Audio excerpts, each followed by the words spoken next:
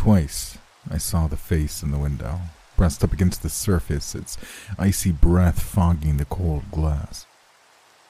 At first it appeared strange to me, the skin beneath its eyes drooping and ripples of flesh exposing the red sensitive strata underneath. It was the winter of '83, and I'd booked the cabin for 3 nights. Only 3. A break was needed. Somewhere to relax, somewhere to recover. I'd had a heart attack 2 months earlier. A painful, excruciating experience which I would not wish on my worst enemy. Lying there, sprawled across my kitchen floor, the sharp agony had siphoned through my veins, chest, arm, jaw. I lost consciousness, only to find myself in a hospital bed days later. It was my daughter, Jen, who discovered me. Thank God for her. The cabin was to be a retreat, a place far removed from the stresses of my life. Fallouts from a failed marriage, the pressures of a flagging career, and the ordeal of staring death in the face. Comfort had become a stranger. Fear, however, was now both my enemy and a constant companion. Each beat of my heart was felt, the slightest change of rhythm or palpitation a nursery for terror. The knowledge that at any time the agony of death could be brought upon me by the very thing which gave life seemed perverted an abomination of purpose. I now wandered through life like glass, afraid that the slightest exertion might shatter me. The doctors had done their part through surgery and medication. Now it was my turn to help my body heal as best it could. Only time would tell how successful such efforts had been. I was advised to relax, to undertake some limited physical therapy, and to avoid any anxiety or sudden shocks. But how does one avoid a shock or a nasty surprise? By its very definition, a shock is an unknown, unforeseen, unexpected event which lurks in the darkness of obscurity out there, mingled with the fog of yet to come. Around a corner, in the next room, a wrong turn taken, or an unwelcome phone call bearing bad news. I found the entire concept of avoiding the unanticipated to be a laughable one. And still, there I was, preparing for the quiet solitude of the countryside, following the advice of the experts and those men and women in sterile white coats. I'd almost ignored those recommendations, remaining slumped at home, festering, counting the hours and beats of my heart as finite measures of my life. When still, the mind can unleash a terrible onslaught of memories. I thought of Susie, of the years we spent together now wasted. We'd been happy once, but I'd played my part in where we ended. She came to visit me in the hospital. Perhaps she too wished for some reconciliation, but feeling the gulf between us as she sat at my bedside was worse than any physical heartache. We smiled and spoke the empty words of day-to-day which litter each and every hospital ward. As she left, she touched my hand for the briefest of moments, and yet I could tell she no longer sheltered the spark she once had for me. She tried to be kind, but some things were done and said and can never be taken back. A fire of resentment which can never be extinguished. They say time heals all wounds, but some cuts are deeper than others.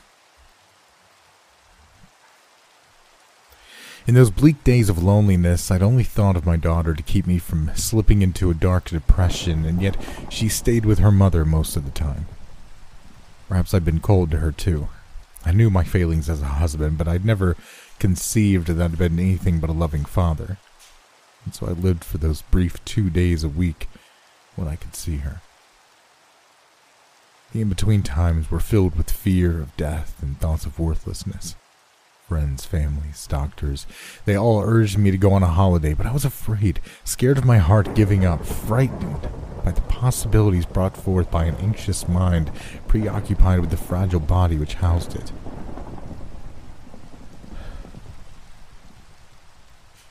If it hadn't been for Jai, I would have never gone. He visited me several times a week and encouraged me to be as upbeat as possible with his usual quips and jokes.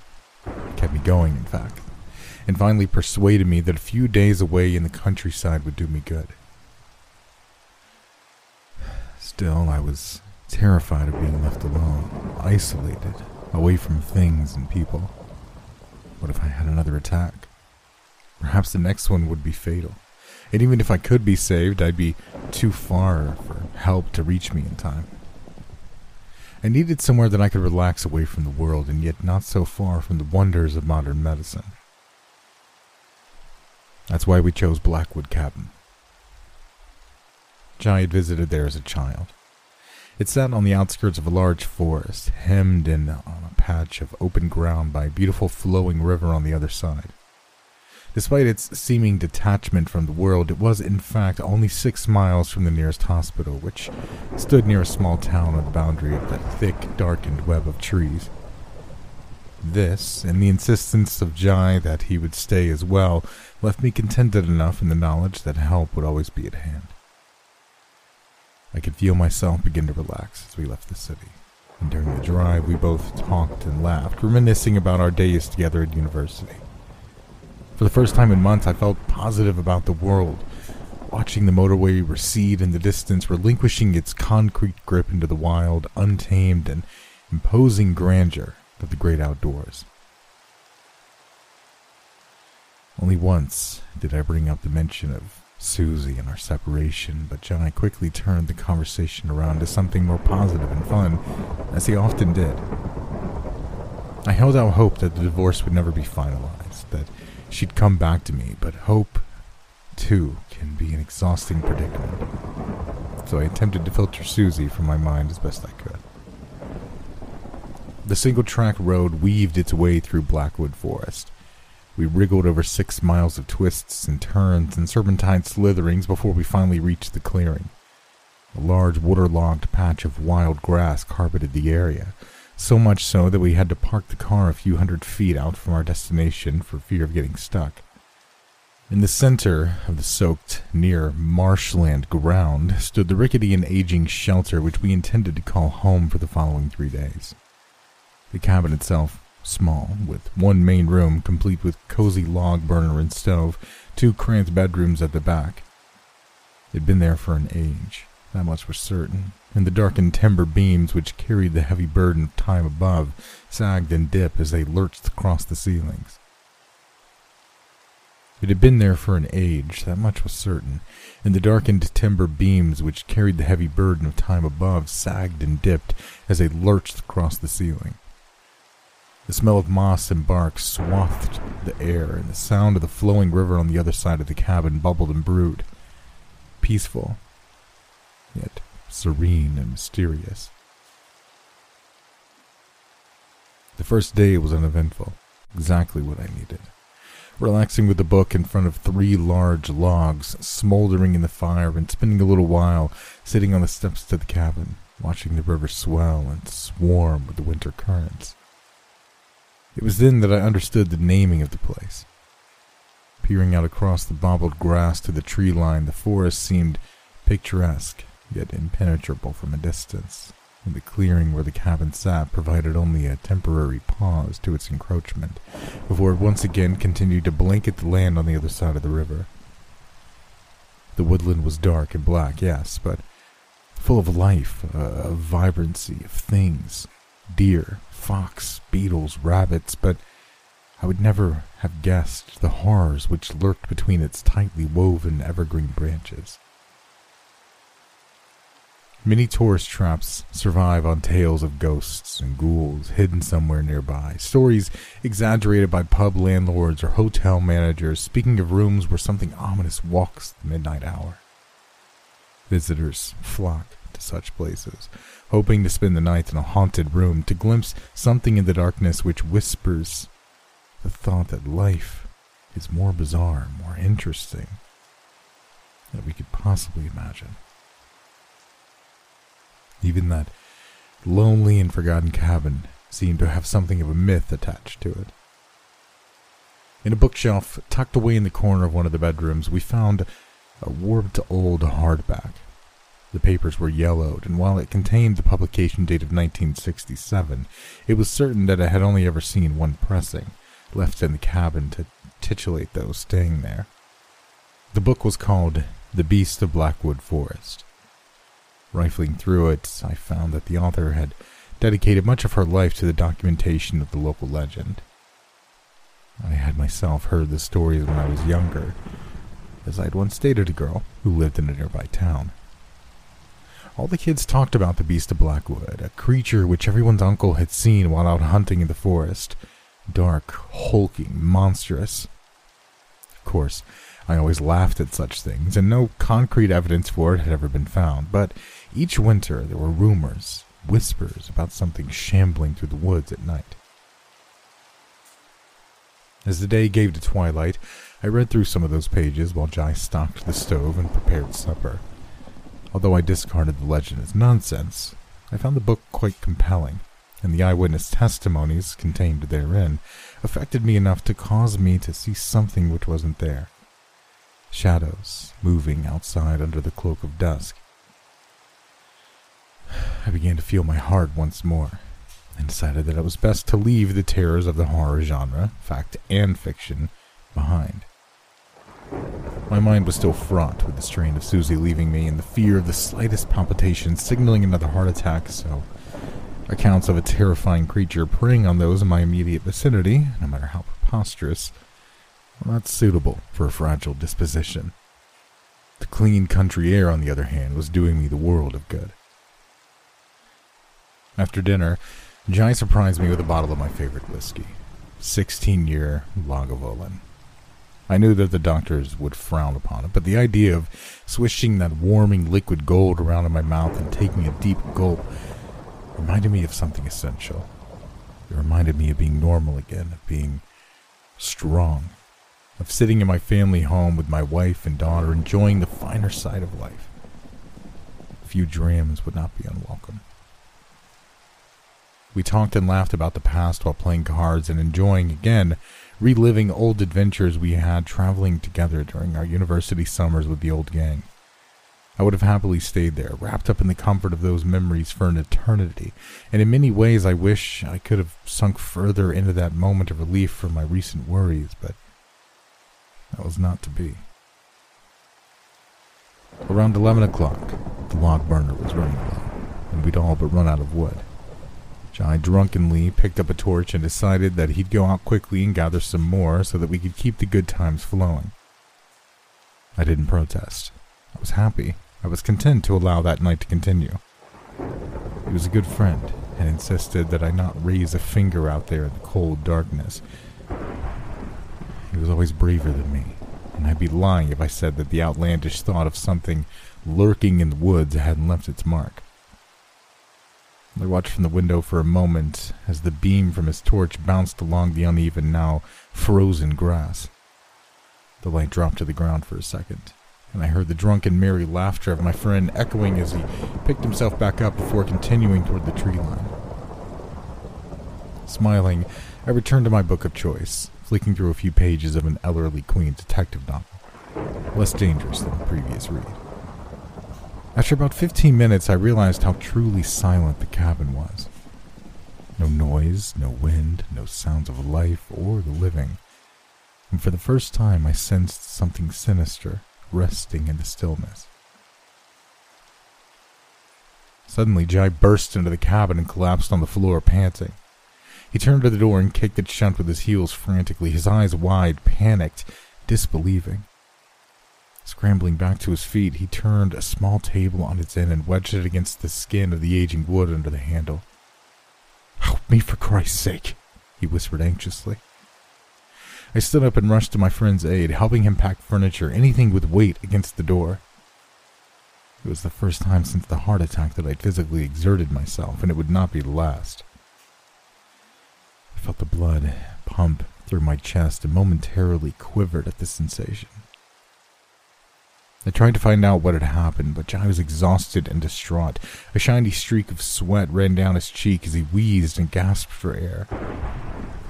He flicked the light switch, smothering us in a darkness which was only broken by a crescent moon hanging in the sky outside, its slivered light vaguely illuminating the inside of the cabin.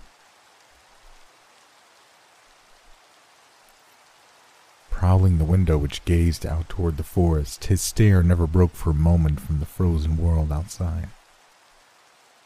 We stood there, my repeated questions going unanswered, and slowly my fragility returned.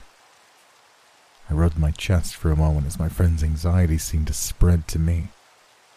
My heart raced and my mind swung like a pendulum between the fear of an agonizing heart attack and the terror etched upon Jai's face. Just what had scared him so badly? I breathed deeply to calm myself, but Jai took no notice. He was too fixated on the darkness outside.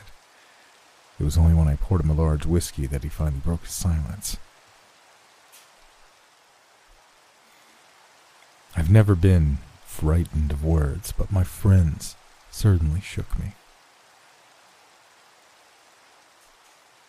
There's something out there. I did not reply immediately, but when I did, I could only think to ask, something? What could he have meant by such an indefinite term? There were no bears in that part of the country, no large predators at all, but it did indeed seem that Jai had seen something big in the woods. He had been gathering wood for the stove around the tree line of the forest, and as he described, standing there listening to a short flurry of rain tap the canopy above him, I could see the fear grip his insides, as it did mine. My heart began to pound harder as Jai stuttered over the words. I saw it moving between the trees, straight for me. I didn't look back, but I'm telling you, it wasn't human. I knew my friend was convinced by what he said, but while I dismissed the notion of an unknown creature stalking the woods outside and perhaps in the attempt hid the descriptions of the yellowed pages of that book which had etched into my mind, I very much did entertain the idea that there was someone out there. Someone dangerous, mad, or perhaps both. My pulse continued to race, and I could feel my heart beating wildly at the thought of a shadowy figure prowling around the outside, watching us, waiting. After finally composing himself, Jai asked if I was okay. His fear now turned to concern for his friend, but I myself was transfixed on one course of action. Escape. I rushed over to the cabin's phone, but on picking up the receiver I was greeted by an icy silence. The line was dead, and what that still lifeless receiver said about the unseen threat I was sure we now faced was enough to thrust dread into my very soul. I stood there for a moment, desperately trying to formulate a course of action. That serene, peaceful place in the daytime now felt imposing and absent of mercy. I just wanted to go home.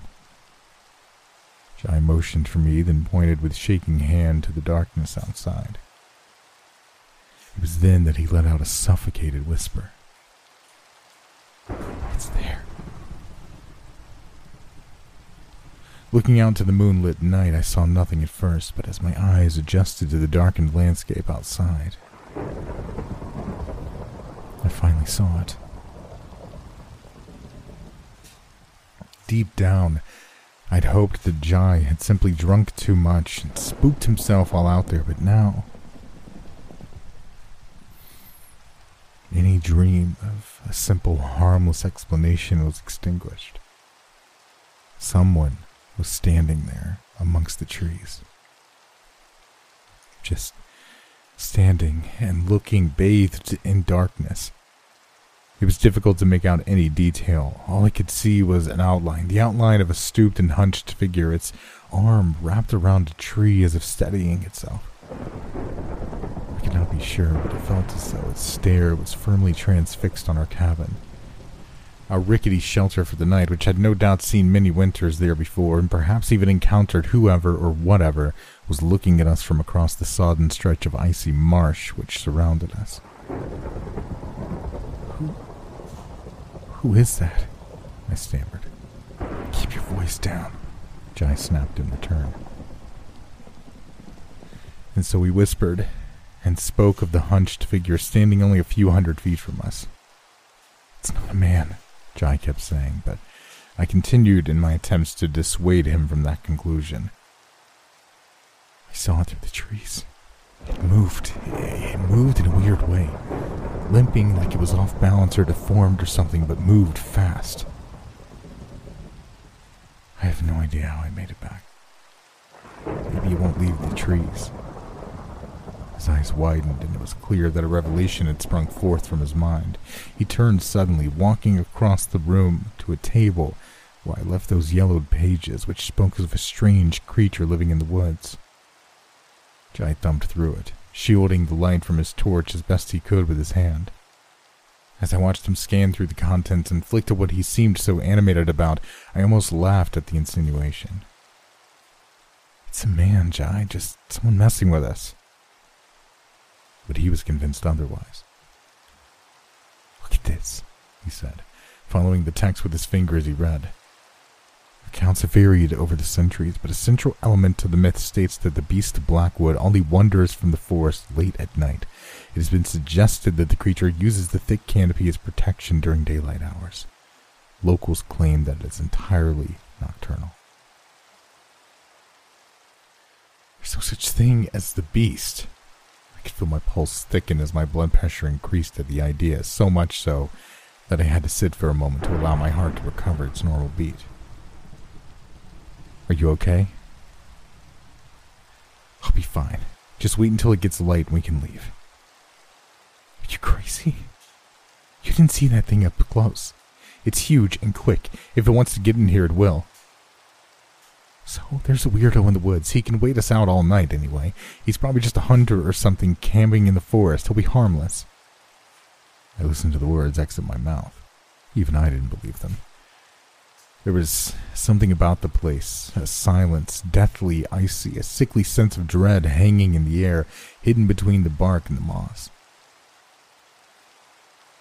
Jai turned to look outside to the grass lamp which etched toward our car, sleeping in the night chill between us and the brooding forest.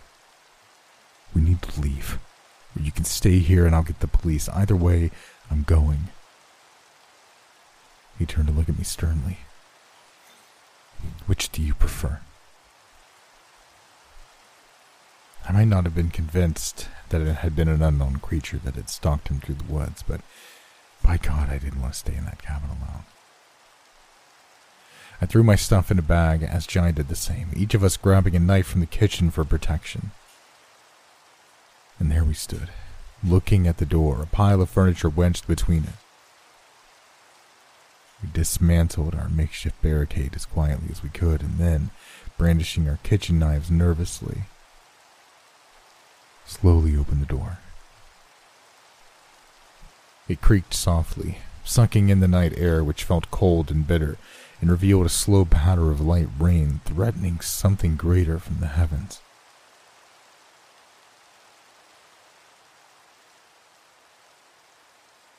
I might not have been convinced that it had been an unknown creature that had stalked him through the woods, but by God, I didn't want to stay in that cabin alone. Jai poked his head out first, and then after a brief silence waved me on. We descended the dozen or so steps which led down onto the grass. As we peered around the corner, we could see our ticket home. The car was parked a few hundred feet where we stood, nestled in the last piece of dirt track, which would give way to road, and then the safe embrace of home, if we made it.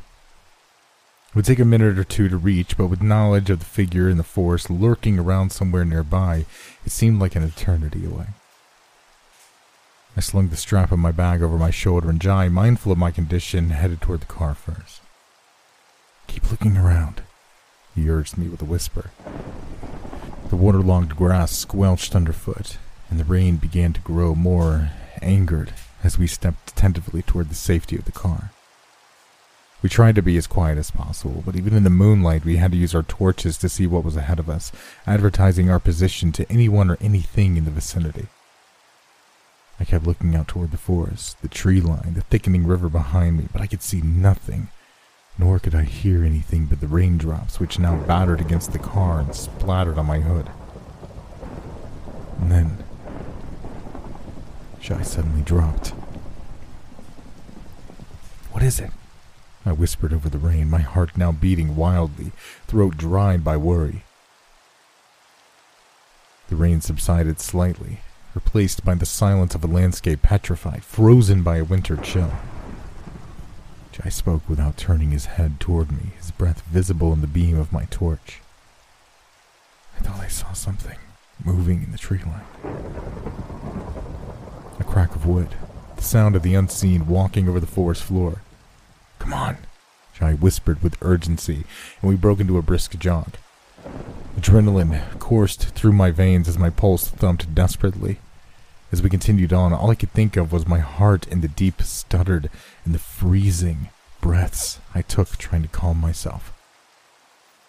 As we drew closer to the car, the faintest wisp of moonlight hung in the air as the crescent above us swung behind a pack of clouds and the world took on a strange icy blue. Stumbling over the grass, we finally reached the gray outline of our ride home. "Open the door. Let's get out of here," I pleaded as Jai fumbled for his keys, dropping them to the ground. "Bastard," he growled. Instinctively, I pointed my torch downward, illuminating the long, wild grass now whitened with a thick coating of frost beneath our feet. I waited for an instant as I peered down at the ground. I recognized that something was very wrong. Jai was not moving. He hadn't even looked down to see where he had dropped the keys. He was staring at something, and the look of sheer panic in his eyes told me that we were not alone. I raised my hand, and with it a beam of light glinted off the car. Two large eyes stared back at me from the other side of the vehicle. A hunched, hulking thing glaring up at us, crouched behind the car bonnet. It shivered, and then again, as it rose up, I saw it for a moment. Wet, drenched hair, mouth gaping, its face a pallid and quivering gray. It groaned loud with a strange, unearthly, and high-pitched undertone which only added to the creature's horrid appearance. "Run!" Jai yelled. I did not need to be told twice. I dropped my bag and ran as fast as I could.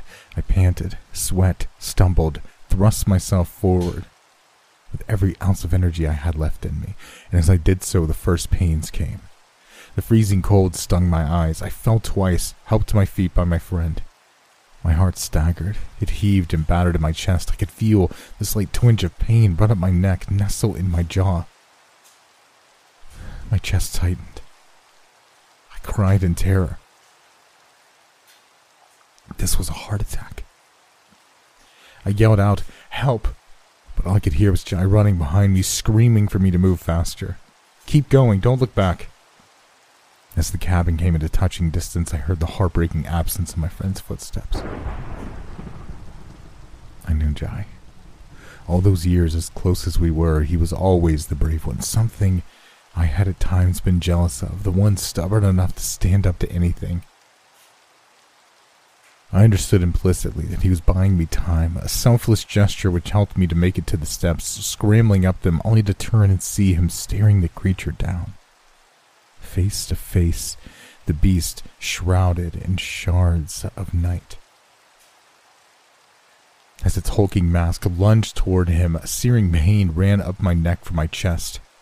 I collapsed to the ground, but he needed me, and whatever life was left in my failing body, I was compelled to use it to help him. Staggering to my feet, the night air stinging in my lungs, I lurched forward, clutching my chest, ready to strike the beast with everything I had left. Before I could assist, Jai appeared from the darkness, grabbed my arm, and threw me into the cabin. He frantically barricaded the door once more. We slumped to the floor, breathless, deciding to keep the lights out, and listened. Shuffling in the darkness, but nothing more. The pain in my chest had subsided slightly. It was clear that the heart attack had begun, but when it would end me seemed uncertain. What was that thing? I asked between gasps. "I don't know. It wasn't human," said Jai, solemnly, before showing me the knife that he'd used during the fight, now covered in a putrid black liquid. "I don't even think this hurt it much." "This is crazy. What do we do now?" "I don't know. I just don't know." And so we waited and waited, but the pain in my chest grew steadily, my breath more erratic. I took my pills, but I knew that the old enemy had returned and that I needed more than something to calm my nerves. If I didn't receive medical attention, there was every chance I would die. Jai stared at me as I sat on the old couch against the window, worried that each breath would be my last. "We need to get you to a hospital," he said gently. "Yeah, just chopper me in." We both laughed for a moment. Jai stood up and looked outside. He seemed reluctant at first, and no wonder considering what lurked outside, but his concern for me appeared to slowly drown out his fear. "I can't see anything out here anymore. The moon's behind those clouds. We might not get another chance. I think I can make it to the car quicker on my own." That thing out there," I said, deep down ashamed that my fear of death galvanized the hope that my friend would indeed find the courage to try again. He leaned over me and smiled kindly, patting me on the shoulder. "I can do this. It's pitch black out there. You need to use a torch, and then it would see you," I said, wincing once more at the growing pain in my chest. "I'll flash it on and off. That way it won't know where I am. Maybe it'll get confused. I don't know." He clenched the torch tightly while looking at the kitchen knife in his other hand. "Hopefully that'll give me enough time to see what's in front of me and head for the car. The key should still be where I dropped them." "Jai, please wait until morning." But as my friend looked at me, clutching my chest, I knew he had already made up his mind, and part of me was glad for the hope his bravery provided. "Barricade the door as soon as I'm out." "Okay," I said, trying to hold back tears of both pain and worry for my friend's life.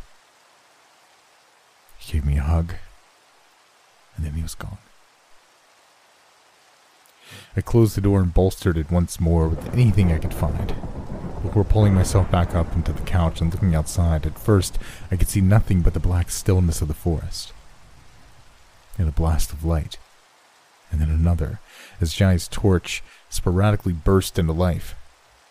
Each flash illuminated the landscape around him like a ghostly photograph, documenting his progress toward the car.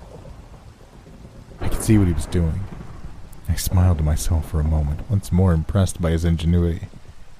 He wasn't moving in a straight line, but zigzagging so that his path could not be anticipated. Another flash, and another. Each time, no sign of the creature, and one more precious movement closer to the car. Grass, tree, an anonymous wilderness of darkness, another flash, another patch of grass. He was close. Then, the intermittent light became erratic, moving one way then another, backwards, left, right. Was he lost? Was he unsure which direction the car was? A more horrific thought than entered my mind. Was he being chased? A flash of light. Nothing. Then another. Nothing again. Finally, the light beamed. He'd made it to the car. The light was quickly extinguished, followed by the sound of a door opening. One last flash of the torch. The isolated outline of a hunched figure standing behind my friend. Blood-curdling scream. And then nothing. Jai was gone. The beast had got him, and I was alone. Grief now mingled with fear feeding the pains in my chest and arm. My friend was most probably dead. I was certain that I would soon follow him. I fell to my knees, sure this was it. The end. Agony ran up my chest once more. There I knelt in the darkness, alone, resigned to my death. But my heart slowed. My thoughts became clear. They turned to my daughter. Whether a good dad or not, I'd be damned if I was going to leave her fatherless. And what of Susie? I still loved her, and perhaps in those sweet memories of better times between us I could fix things, bring us back together as a family. She could learn to love me again. It would set things right. My heart still beat, and as long as it did, there was time left yet for hope, for escape, for life. But time to do what? The phone was dead, and all I could do was wait for daylight. Yet that was at least 3 hours away, and I severely doubted that I would last that long. Never mind that I was unsure that the old cabin door could survive an attack from whatever that hulking creature was which lurked outside. I peered out through the window, the rain lashing down once more, obscuring an already ill-deafened exterior world. And still, I was certain I could see something limping around in the darkness. As glints of moonlight pierced through the charcoal clouds above, I was sure that the attacker was out there somewhere, pacing, circling, waiting. But what was it? Was it a man? Or a thing yet to be discovered by science? I did not know where to turn. But all I could think of was getting home to my family. The hopeful, warm embrace of Susie and my daughter was enough to fuel my search for a way out. My only refuge was the book, that volume which I'd mocked so readily before. I had to now consider the possibility that my dear friend and I both came into contact with the beast of Blackwood. At the start of the day, that idea would have seemed ridiculous, but fear opens the mind quickly to any avenue of escape. I sat at the table and used the light from my torch to illuminate the pages, still shielding it from the outside. What I read intrigued me. The creature had been described since the 1700s, and there was even the suggestion that it had been seen before that, and there were references to the Gray Man of Blackwood's forest and fragmented accounts from centuries earlier.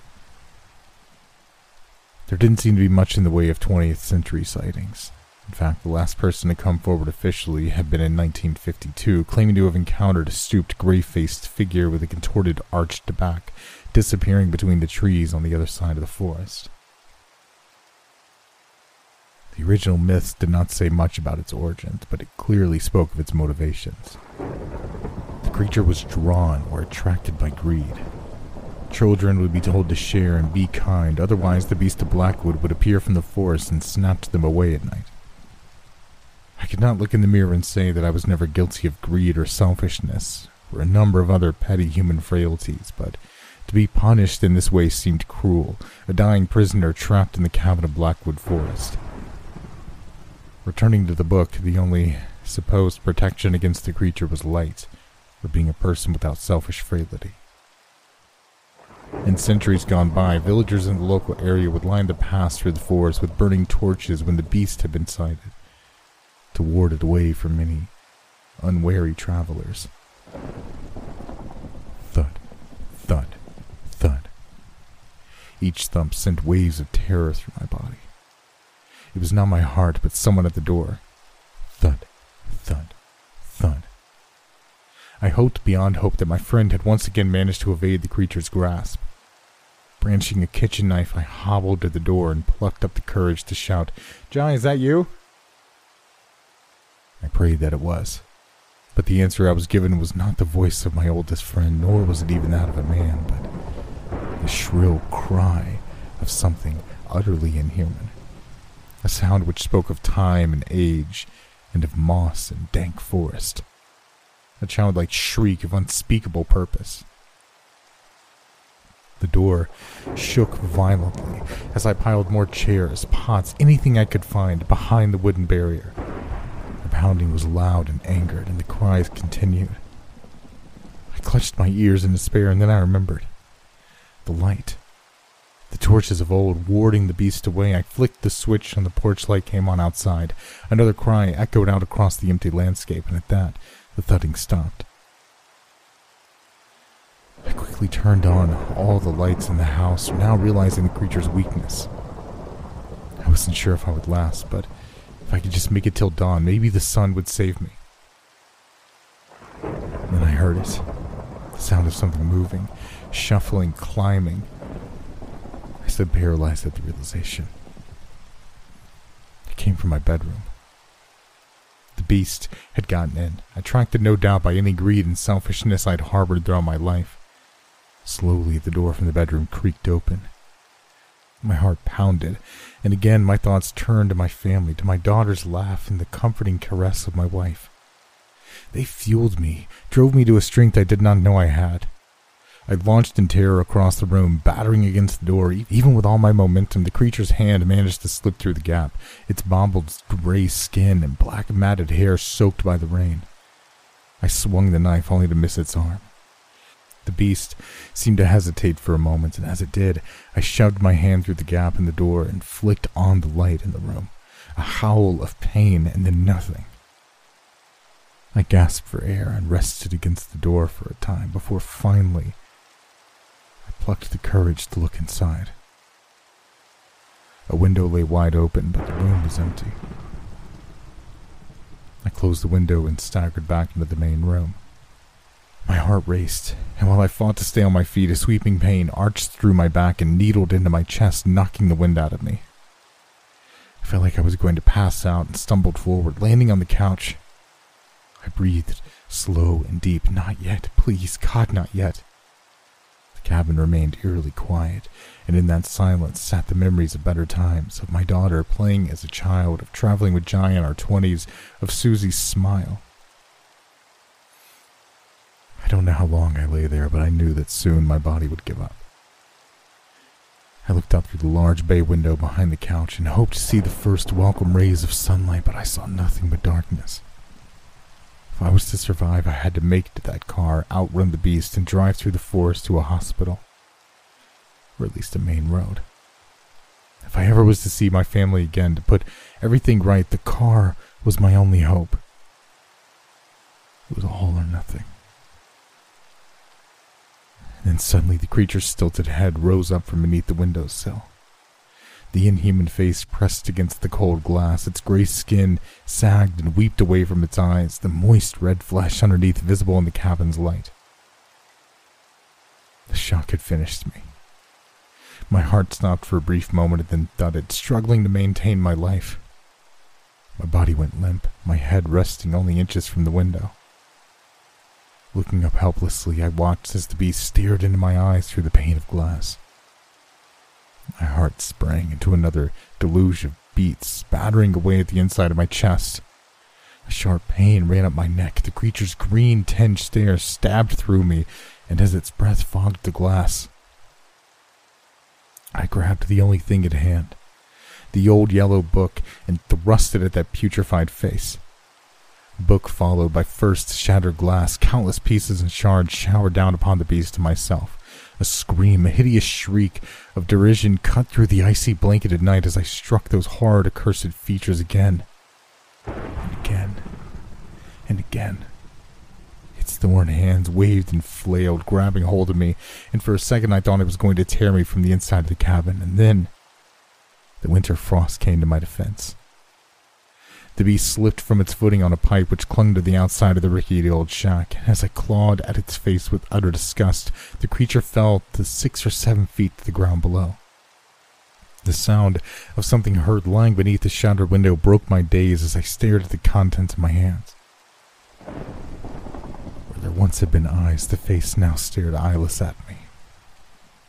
Where there once had been a mouth, the creature gaped wide, lifeless, jawless, and utterly without agency. For in my fading grip lay the torn and crumpled remains of a mask.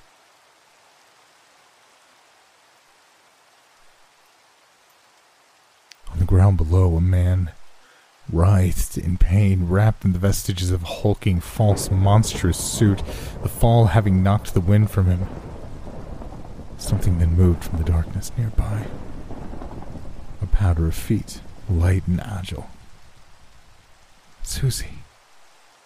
My soon-to-be ex-wife, the one I'd adored and agonized over, she screamed, attending to her lover on the ground. My closest and dearest friend, Jai, the beast of Blackwood Forest. Susie looked up at me with hatred and contempt in her eyes, but I couldn't muster anger nor jealousy. All I could think was that I must have been a monster to have deserved such malice from those I loved, those two people I trusted most in the world. Jai slowly rose to his feet, and yet he could not acknowledge me. He could not look up to the friend he'd betrayed. And then it came. Finally, my heart began to give in. Not at fright or fear,